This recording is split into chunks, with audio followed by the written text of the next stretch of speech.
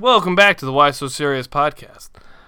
This is the very special Avengers of Justice What If storyline that I'm going to be telling all of you here. My name is Mike. I'll be the host, and I've had a really good time writing the first episode. Super excited. I've heard some pretty good feedback so far. That honestly makes me so excited. I've had such a great time doing this and thinking about it, and just playing with these interactions and potential characters that would normally never meet, and it's been great. And to know that there are a few other people out there who've been interested by the concept makes me very excited to continue. So we're going to be doing the second episode right now. Brief summary: when we last talked, we saw that Emperor Palpatine had sent Kylo Ren on a very special mission to further his life. That mission brought Kylo Ren all over the galaxy, where he met all kinds of powerful people, new friends, new allies, potential new enemies. That story of the first episode ended on Earth, with Palpatine coming and taking a dip in the Lazarus Pit and emerging with some scary new powers. So that's awesome, right? I mean, there's a lot right off the bat there. And this episode, episode 2, this is going to be called Fury's Big Week. Before we get into the actual episode itself, I just wanted to talk for a second on the Fury's Big Week topic. For those of you that don't know, it is actually an event that happened in the Marvel Cinematic Universe, but was not really formally addressed in the movies. It was kind of addressed in the Marvel one-shots, like those were if you look in the bonus features of many of the Marvel movies, they often have these really short little, like 5-10 minute films. These are the one-shots, and these offered additional content, kind of what's going on behind the scenes in the Avengers that's leading up to them kind of coming together for the first time.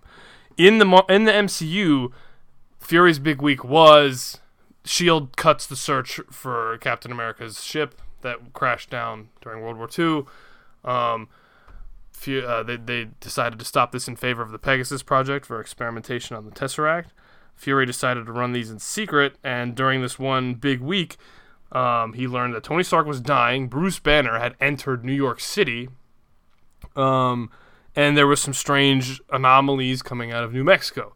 So obviously, if you've seen all the movies, you know that these are the events of touching on Iron Man 2, the Incredible Hulk movie, and Thor, the first Thor movie, and you kind of know what happened if you've seen the movies. So I don't want to talk too much on the MCU, because we do that enough in the main show, but I decided to take the Fury's Big Week concept and implement it here on a bigger scale, obviously. So a lot happened during the MCU version, even though it wasn't really addressed. He actually sent Natasha Romanoff to track Hulk in New York. So obviously you didn't really see her in the Incredible Hulk movie, but in the lore she's there.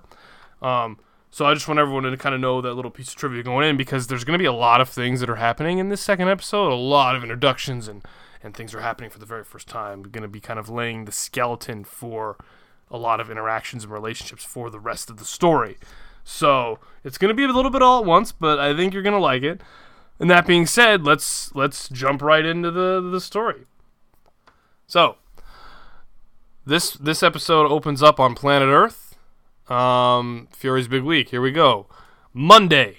So this story takes place over the week. We're going to start on Monday. It's Monday. At a top-secret base, S.H.I.E.L.D., or the Strategic Homeland Intervention Enforcement and Logistics Division, is the foremost authority in preventing global catastrophe. They are the United Nations go-to for any and all high-profile crimes. Ever since Tony Stark, a genius billionaire playboy philanthropist, went public as the Iron Man 2 years ago, crime organizations and select governments all around the world are attempting to replicate Stark's tech. See, Tony built a suit of armor with incredible abilities, including flight, repulsor technology, and various weapons. But before Iron Man, he was the CEO of Stark Industries, which was the world's leading weapons manufacturer. When Tony discovered members of his own board of directors were double dealing under the table with various terror organizations, giving them the very weapons his company created, he created and donned the suit of the Iron Man and took to ridding the world of his weapons forever, believing there were better ways to achieve world peace than simply forcing it through violence. Stark was kidnapped by terrorists And about 2.5 years ago, only months before outing himself as the Iron Man, during the attack, shrapnel got stuck near Tony's heart, and he built a mini arc reactor to prevent it from killing him. Little did he know it was the arc reactor that kind of led the way for the suit to be powered. And it's what gave Tony the ability to escape and begin his superhero career. While many organizations of crime and even other nations around the world... While many organizations of crime and even other nations around the world like North Korea and Iran are attempting to replicate the suit for their own militant use, none are aware that the key to success lies within the arc reactor tech and the ability to power the suit. Without this, they will, and they continue to fail. The United States government also has become very interested in Tony's invention over the last 2 years, and also wants access to Tony's equipment, blueprints, technology, schematics, and software. The President of the United States himself has made contact with the director of S.H.I.E.L.D., Nick Fury, and asked if he could dispatch agents to Tony's house and take the suit away from him. Mr. President, S.H.I.E.L.D. is a global organization based out of America. We are not your personal militia. S.H.I.E.L.D. monitors potential threats. The second Stark becomes one for the world, we will be there. But until then, we have more important things to investigate. The President hung up, angry at Nick. Fury stood at his console, sporting his traditional all-black uniform with a long trench coat and, of course, an eye patch from an undisclosed accident on a mission decades prior. Fury is perhaps the most well-connected, most well-informed, and dangerous man on the planet. Commanding and overseeing all of S.H.I.E.L.D., his access to data is literally limitless, and he has hundreds of the most skilled global agents at his disposal. He pushes a button on his terminal and speaks. "Hill, get me KS Squad." A woman replied back over intercom. "Already on their way, sir." Shortly after, Fury's door opened and 5 individuals entered, 4 men and 1 woman. Fury looked at these 5. The most skilled field agents ever recruited now stood in front of him. They entered without speaking a word and stood waiting for new orders in a line. Fury paced back and forth for a bit, looked at them and said, 5 of you are the best at your respective jobs, and we have need of your individual talents. S.H.I.E.L.D. has uncovered a wealth of data all pertaining to events happening over the next few days, and I need all of you to investigate them. First, I have reasonable knowledge that Tony Stark is sick and dying. The United States government is slowly catching on to this and is trying to capitalize on the situation. They want his tech, but I don't think this is the way to go. The arc reactor core is poisoning his blood, and the U.S. government is trying to take all the tech. He's been drinking and acting reckless in what he thinks is his perceived death. I want him locked down and working on a way to reverse his fate before the government gets what they want. Coulson, I'm putting you on this since you have worked with Stark before. Agent Phil Coulson spoke. How do we even know something like this is possible to reverse? Fury replied, "It's not our job to figure it out. It requires a better mind than anyone in this room, but he needs to be kept in check or he will lose everything. I was rather close with Howard, Tony's father, and I have with me a collection of film and data that Howard told me to give to Tony when the time is right. Bring that and maybe it'll give him some inspiration." Nick gave Coulson the data package and he stepped back. Fury continued the briefing. S.H.I.E.L.D. has been gathering intel on a man of high importance. This man is good at blending in and keeping out of sight. He doesn't stay anywhere for long, moves around frequently, usually after getting involved in some sort of unexplainable event. It is reported that after witnessing a truck at a bar being abusive to the staff, he crashed the man's vehicle with his bare hands. Eyewitness reports claim he has stopped car crashes with only his body. There are other instances of otherwise extraordinary behavior. Even once pulling a bus that was about to drown full of children out of a river. I have compiled all the extraordinary events here in this docket. Fury held it up and walked over to one of the other men and handed it to him. "Trevor, this one's yours." The man replied with a very cool 10-4, boss. Facial recognitions identified this man as Clark Kent, a farmer from Kansas. His current job has him working on an oil rig in the Gulf. I want you to go there undercover and see what you can learn. This may seem trivial for a man of your talents, but we're concerned we're dealing with another Gamma experiment. Only this time it went right. We need to know what we're dealing with. Trevor nodded and remained silent. He moved on.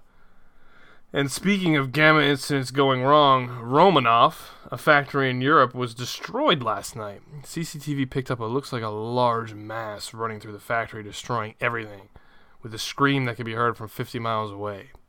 He walked over to the woman, and she looked at him and said, "Banner?" Fury responded, "Looks that way. I need to know where he's going. I have all data on his last known position in this folder. I want you to take Barton with you." He handed her the folder. Finally, we might have uncovered the first successful replication of Stark tech. Citizens in Gotham City report a flying monster with glowing red eyes attacking people at night. Eyewitness reports see him on rooftops, but these are rare. This one is really good at avoiding footage. I can't get anything on satellites or CCTV. Normally, I would have written this off as non-credible, but an entire police squadron was being held hostage and was released unharmed after all the assailants were mysteriously dispatched. Body cam footage was all mysteriously deleted, but all the officers reported seeing objects fall from the sky, taking out several of the gunmen, and then, after that, they described something similar to all the eyewitness accounts. A monster with glowing red eyes.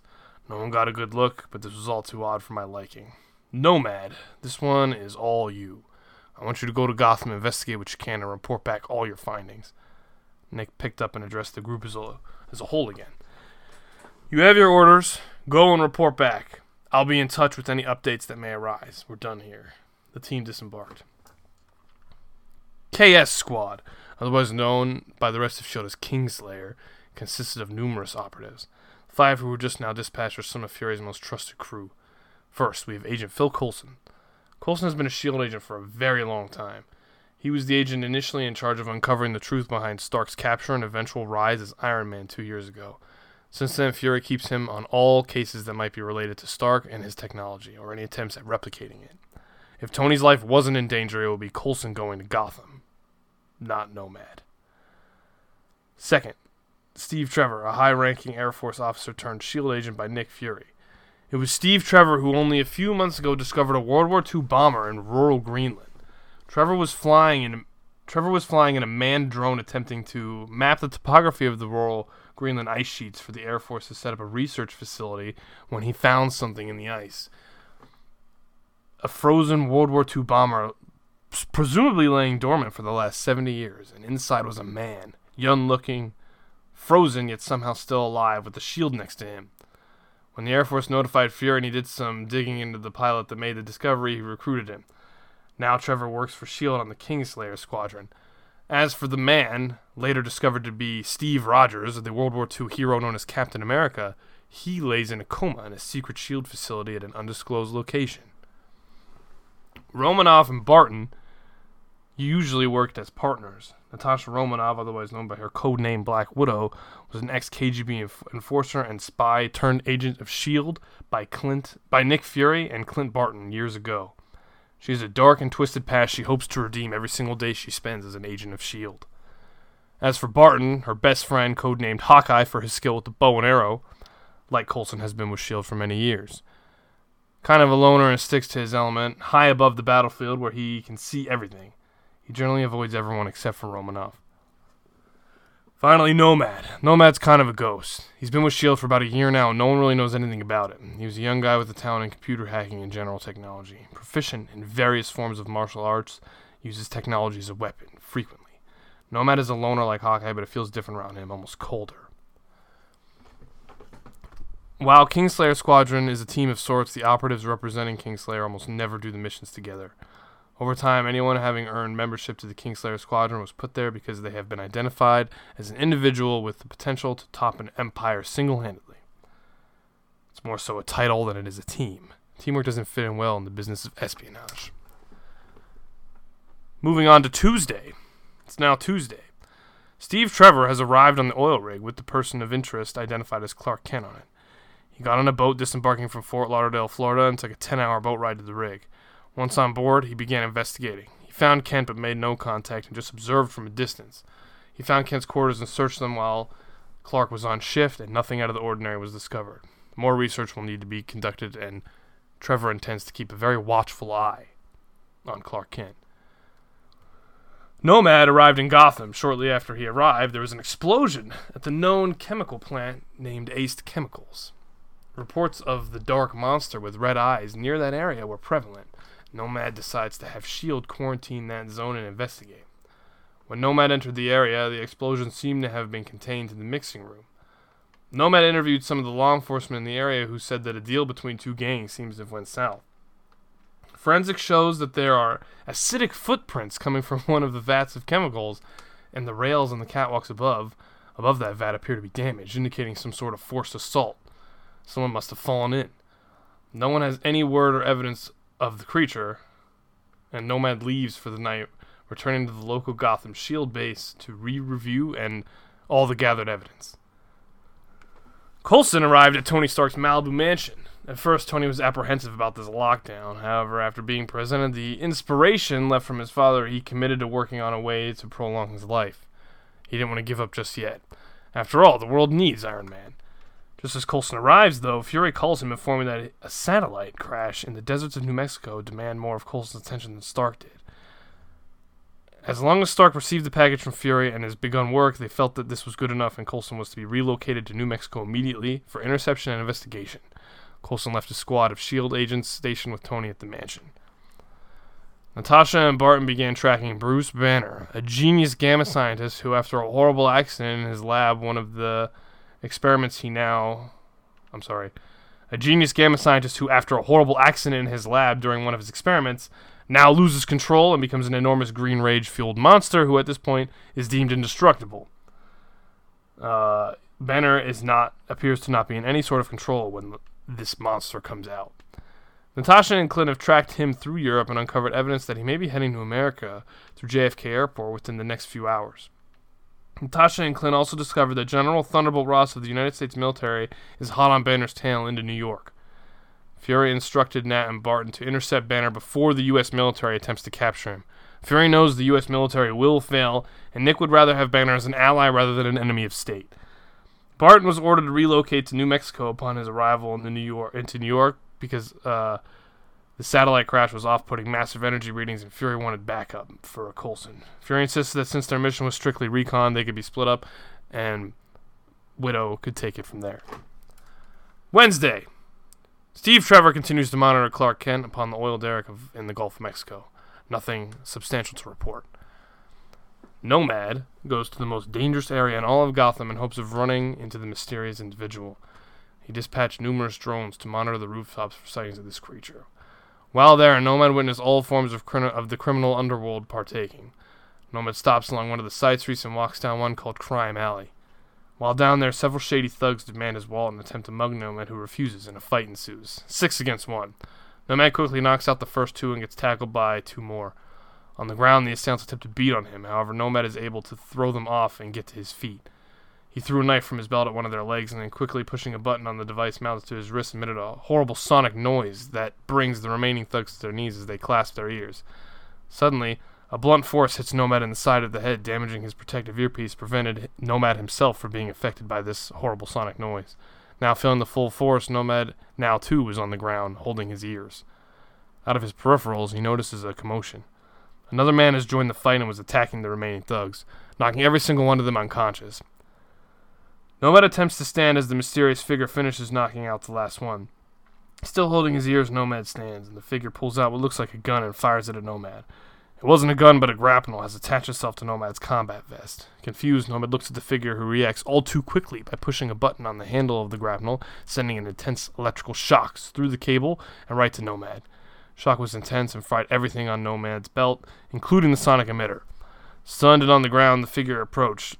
Now that it was standing over him, Nomad got a good look at it for the first time.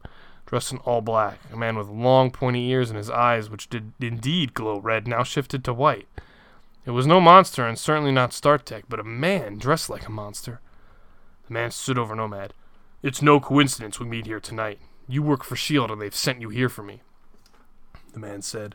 Nomad looked stunned and was at a loss for words. The figure then spoke again. "A word of advice. This is my city. I suggest you leave and report back with your superior what you've seen here today." Nomad stood. "You seem to know a lot," he said. "Then you must know I can't do that. I can't just leave you like this." "What I know is you came here looking to see if I replicated any Stark-Tech. I have no Stark-Tech, and your investigation is over, Nomad," he said. Nomad responded, "The fact that you know my call sign alone is enough for me to bring you in." The man in black responded again, "We're done here." He fired his grapnel up at the buildings above and began to rise up onto the night sky. Nomad pulled a tablet from his belt and attempted to reboot his systems to no success. He began frantically climbing a nearby fire escape in hopes of pursuing the strange man. When he reached the rooftop, he saw no one, except all of his drones now crashed and destroyed. Inside one was a metal object, and appeared to be the object that struck the drone and brought it down. It was metal and sharp, and it was shaped like a bat for some reason. Nomad gathered the destroyed drone parts along with the metal object and went back to the Gotham Shield HQ to do some further analysis. Coulson also had a busy day. Upon investigating the crashed satellite, and oddly enough, it was not a satellite but a hammer, they were expecting it to be like a meteor or some sort of space rock, but it wasn't either of those things. In fact, it was a hammer. When Coulson arrived, there were several locals trying to lift the hammer from the ground, but nothing would move it. Coulson quickly ordered a team of S.H.I.E.L.D. agents to arrive on scene, and they built a temporary structure, which they're using as a base to study this strange satellite. It was emitting ridiculous energy readings that no one at S.H.I.E.L.D. has ever seen before. Also curious, a man had actually attempted to steal the hammer late at night.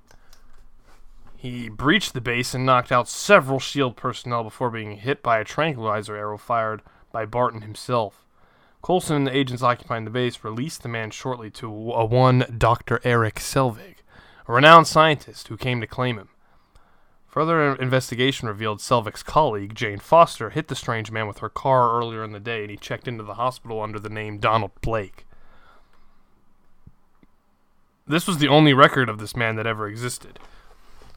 Coulson knew that something more was going on here, but he released Donald Blake to Selvig and Foster anyway. He dispatched satellites and drones to monitor Blake and the scientists over the next few days while the rest of S.H.I.E.L.D. crew attempted to study the hammer. Security footage revealed that when Blake was moving throughout the facility, he made it all the way to the hammer and attempted to pull it out to no success. Then Blake put up no further fight as Barton fired his arrow. Nat reported in and said that Banner has landed in New York City, and after breaking into his private correspondence, she has discovered that he is looking to try and get cured from having his alter ego appear every time his heart rate rises above a certain rate. Fury told her to let him attempt the cure. Fury knows Banner's a brilliant scientist. If he can remove the Hulk from himself, Fury can get him a full pardon, and he can work safely and freely as a S.H.I.E.L.D. scientist. However, to accomplish this, Romanov will have to intercept and prevent the United States military from interfering in Banner's meeting with the brave doctor who's agreed to make this attempt. Thursday. Steve Trevor has, so far, found nothing incriminating in his investigation on the worker known as Clark Kent. Further analysis will have to be conducted. As for Nomad, he continued to study the evidence in the secure S.H.I.E.L.D. Gotham safe house. He was on the computer which stored all the information of these encounters and evidence, all the data that's been compiled about this creature so far, when suddenly the screen went black. Various letters began filling the screen. They didn't spell anything, but they arranged themselves in the shape of a bat. Then words did appear aligned to make the phrase, "Leave Gotham." Nomad stood up and destroyed the computer. When he turned around, the man was right behind him, and Nomad looked shocked, and he said, "How did you get past security?" Before the man even had a chance to answer, Nomad threw a punch, which was immediately caught by the man. "I didn't come here to fight you. I came here to redirect you." Nomad looked confused and activated a button on his wrist which secretly dials Fury in. Nick could now hear the conversation. "You here to turn yourself in?" asked Nomad. "No, I am not your enemy. On the contrary, I'm here to help you." "How can you help me?" asked Nomad. "Well, for starters, Clark Kent knows you're watching him. He can hear every call Steve makes to Nick, and has already made plans to relocate off the rig. It's only a matter of time. And then, of course, there's this hammer. Mysteriously fell out of the sky over New Mexico, huh? You are having trouble studying its origin and power, aren't you?" Nomad was visibly amazed at this point. "You know what the hammer is? And how do you know Clark? What's going on?" "Don't confuse yourself. I know about Clark. I don't know Clark. And I don't know anything about the hammer, but I know someone who might. A woman named Diana Prince, currently a resident of Washington, D.C., expert in artifacts like that one. Why are you helping us? Yesterday you threatened me. Maybe I'm doing it so you'll leave my city. Or maybe I know what Fury's endgame is, and knowing what's out there in this world, maybe I support it. Take the advice or don't. But know if you come for me again, I won't hold back. Now leave my city at once. At this, Fury chimed in. That's enough. Return to base. We got more than we needed out of this mission. Suddenly, a bunch of devices on Nomad's belt began flashing and beeping. As Nomad turned and looked down, they stopped. He looked back and the man had just disappeared. Nomad had made plans to pack up and return to base. In New Mexico, Coulson and Barton are overwhelmed as an alien from another world lands and starts wreaking havoc on the small town, seemingly from out of nowhere. It's literally the size of a small building. A large metal monster, firing beams of destruction from its face, torching the town. S.H.I.E.L.D. sends in support, all of which were eliminated. Barton and Coulson prepare to retreat when Donald Blake attempts to take on the creature. Blake gets knocked aside almost immediately, and then suddenly, a couple minutes later, when all hope seemed lost, a bolt of lightning struck Donald Blake's crippled body. He is healed, somehow. Not only that, but the hammer mysteriously left that base and flew right to Blake's hand. As he held the hammer in his hands, eyes lit with electricity and armor seemed to have appeared out of thin air, a majestic red cape donned from his back, the man used the hammer and his control of the lightning around him to effortlessly defeat this alien. When Blake landed from the fight, Coulson had run up to him. Mr. Blake, we need to talk. There's a lot of things, yelled Coulson as he ran. The man looked over. Enough, tiny man, and hear me. I am Thor, son of Odin. You are Phil, son of Kul. You may consider me an ally. But now I must go. My brother sent this beast here and must answer to the All-Father for what he has done. Then Thor held his hammer high and screamed, Heimdall opened the Bifrost. And just like that, a beam of light came from the heavens, hit Thor, and he was gone. Coulson and Barton stood there shocked for several minutes. He had way more questions than answers, and when he called Fury to explain the situation, Fury told him that he and Barton should return to Washington, D.C., should relocate to Washington, D.C., and look for a woman named Diana Prince. Fury sent all the data on her, and they left. The remaining S.H.I.E.L.D. agents were told to stay on site and question Dr. Eric Selvig and Jane Foster, promising to return all the equipment that they had stolen from them earlier in the week as long as they cooperated. They didn't want to be enemies. S.H.I.E.L.D. was, in fact, the ally to the world, and, through collaboration they could get what they needed. As for Natasha, she continued to follow Banner. His attempt to be cured occurs tomorrow, and the U.S. military is closing in. She defends Banner's location, dispatching several military agents. General Ross was being relentless as he was sending troops. Coulson and Barton are on their way to D.C., stopped in New York to assist. Fury eventually got Ross to pull out. Banner still does not know all of this is happening around him. Friday. It's Friday morning. Coulson and Barton have arrived in Washington, D.C. The intel provided to them by Nick Fury places the woman, Diana Prince, at the Smithsonian Museum.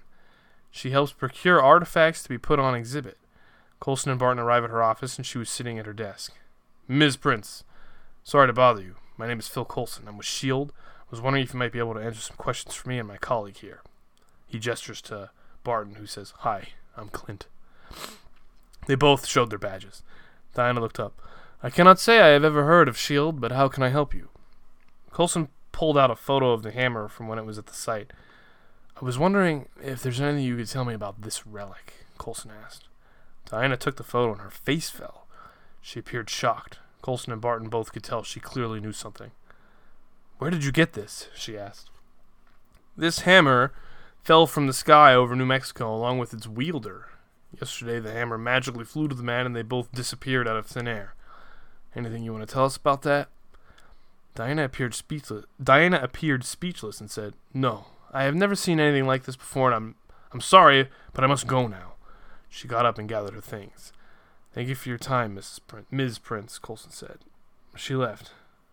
Get a satellite on her, said Fury from the earpiece. She knows something and I want to know what it is. Coulson made the arrangements and began to head back to Malibu to check on Tony Stark. Spartan was to return to base. It's now Friday evening.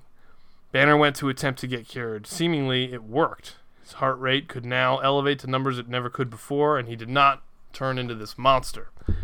He thought it was his first ever chance at a normal life, until General Thunderbolt Ross returned with his top agent, Emil Blonsky. Ross and his soldiers surrounded Banner outside of the facility where Banner was cured. "I've been after you for years, Banner," Ross said. "You could have served your country. You could have let us do our tests, figure out what makes you tick, and then we'd have been at the end of it. But you had to run, and now I've had no choice but to bring you in. Seeing as I can't do that without endangering the lives of all my squad and the civilians around me, I had to resort to other ways of bringing you down." It was clear that Ross was unaware Banner was seemingly cured. Ross looked at Blonsky and said, "Go ahead, but push the fight to Harlem.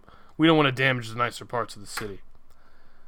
Blonsky injected himself with a variant of what the U.S. government labeled super soldier serum.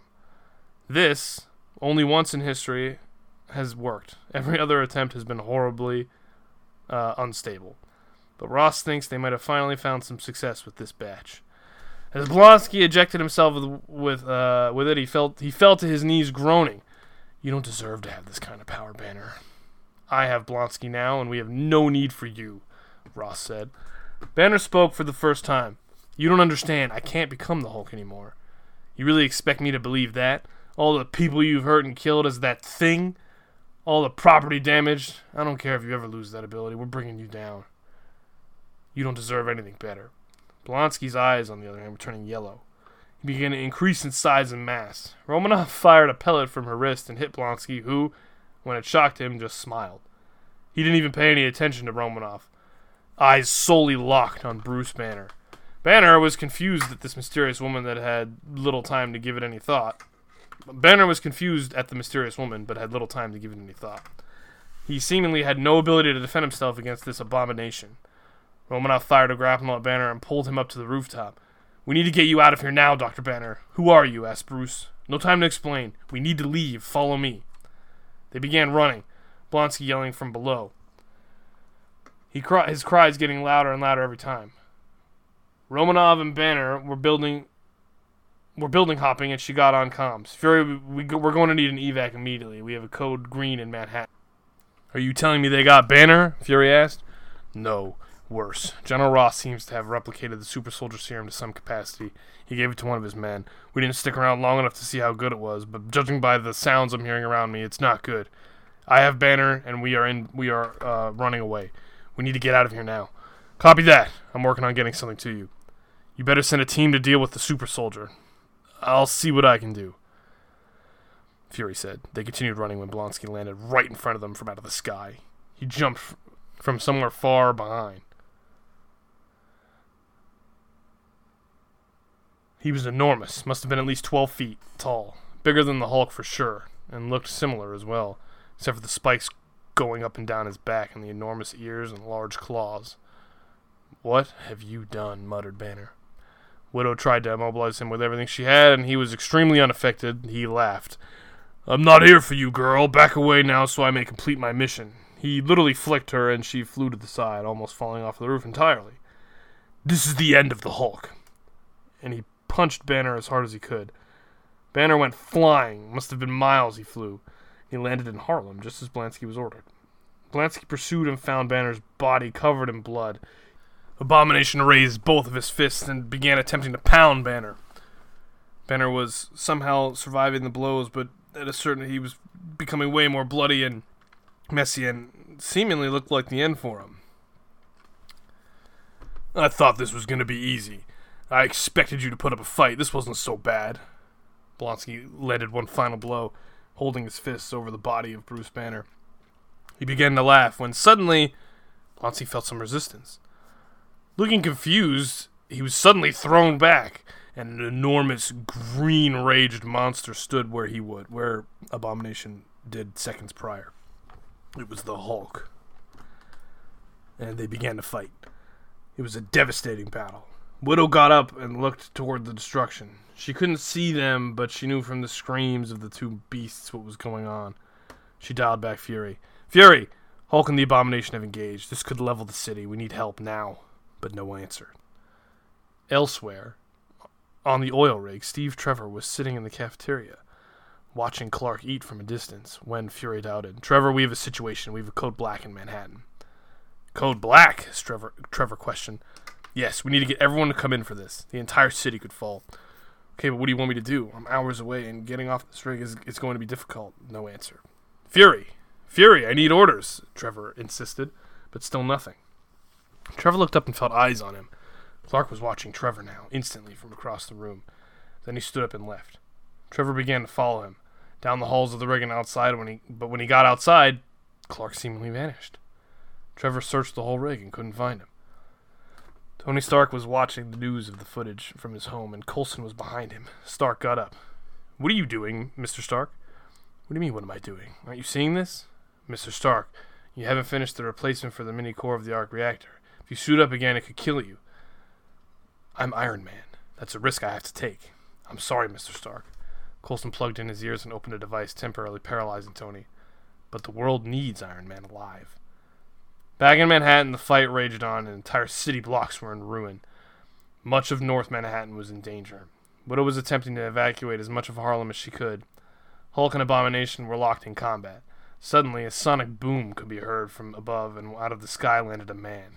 He landed with such force it made a crater. Hulk and Abomination paused fighting for a moment and looked at the man with intent, eyes full of rage. Abomination was the first to make a move. He screamed and lunged at the man. "You will not take my prize from me." He threw a punch, and the man caught it. This shocked both Abomination and Hulk. The man lifted his other fist and struck Abomination right in the face, sending half his body down into the ground. Widow was watching from above. The man was in work clothes, dirty and rugged. He had a beard and black hair, very buff, and I think she realized that it was at this moment she realized it was Clark Kent from the oil rig.